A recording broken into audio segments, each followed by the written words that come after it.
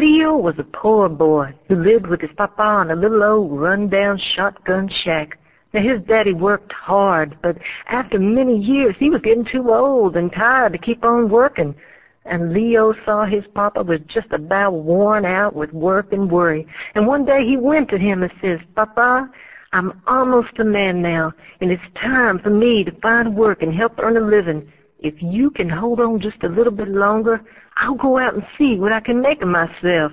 And if my fortune is good, I'll be able to take care of you, and you can spend the rest of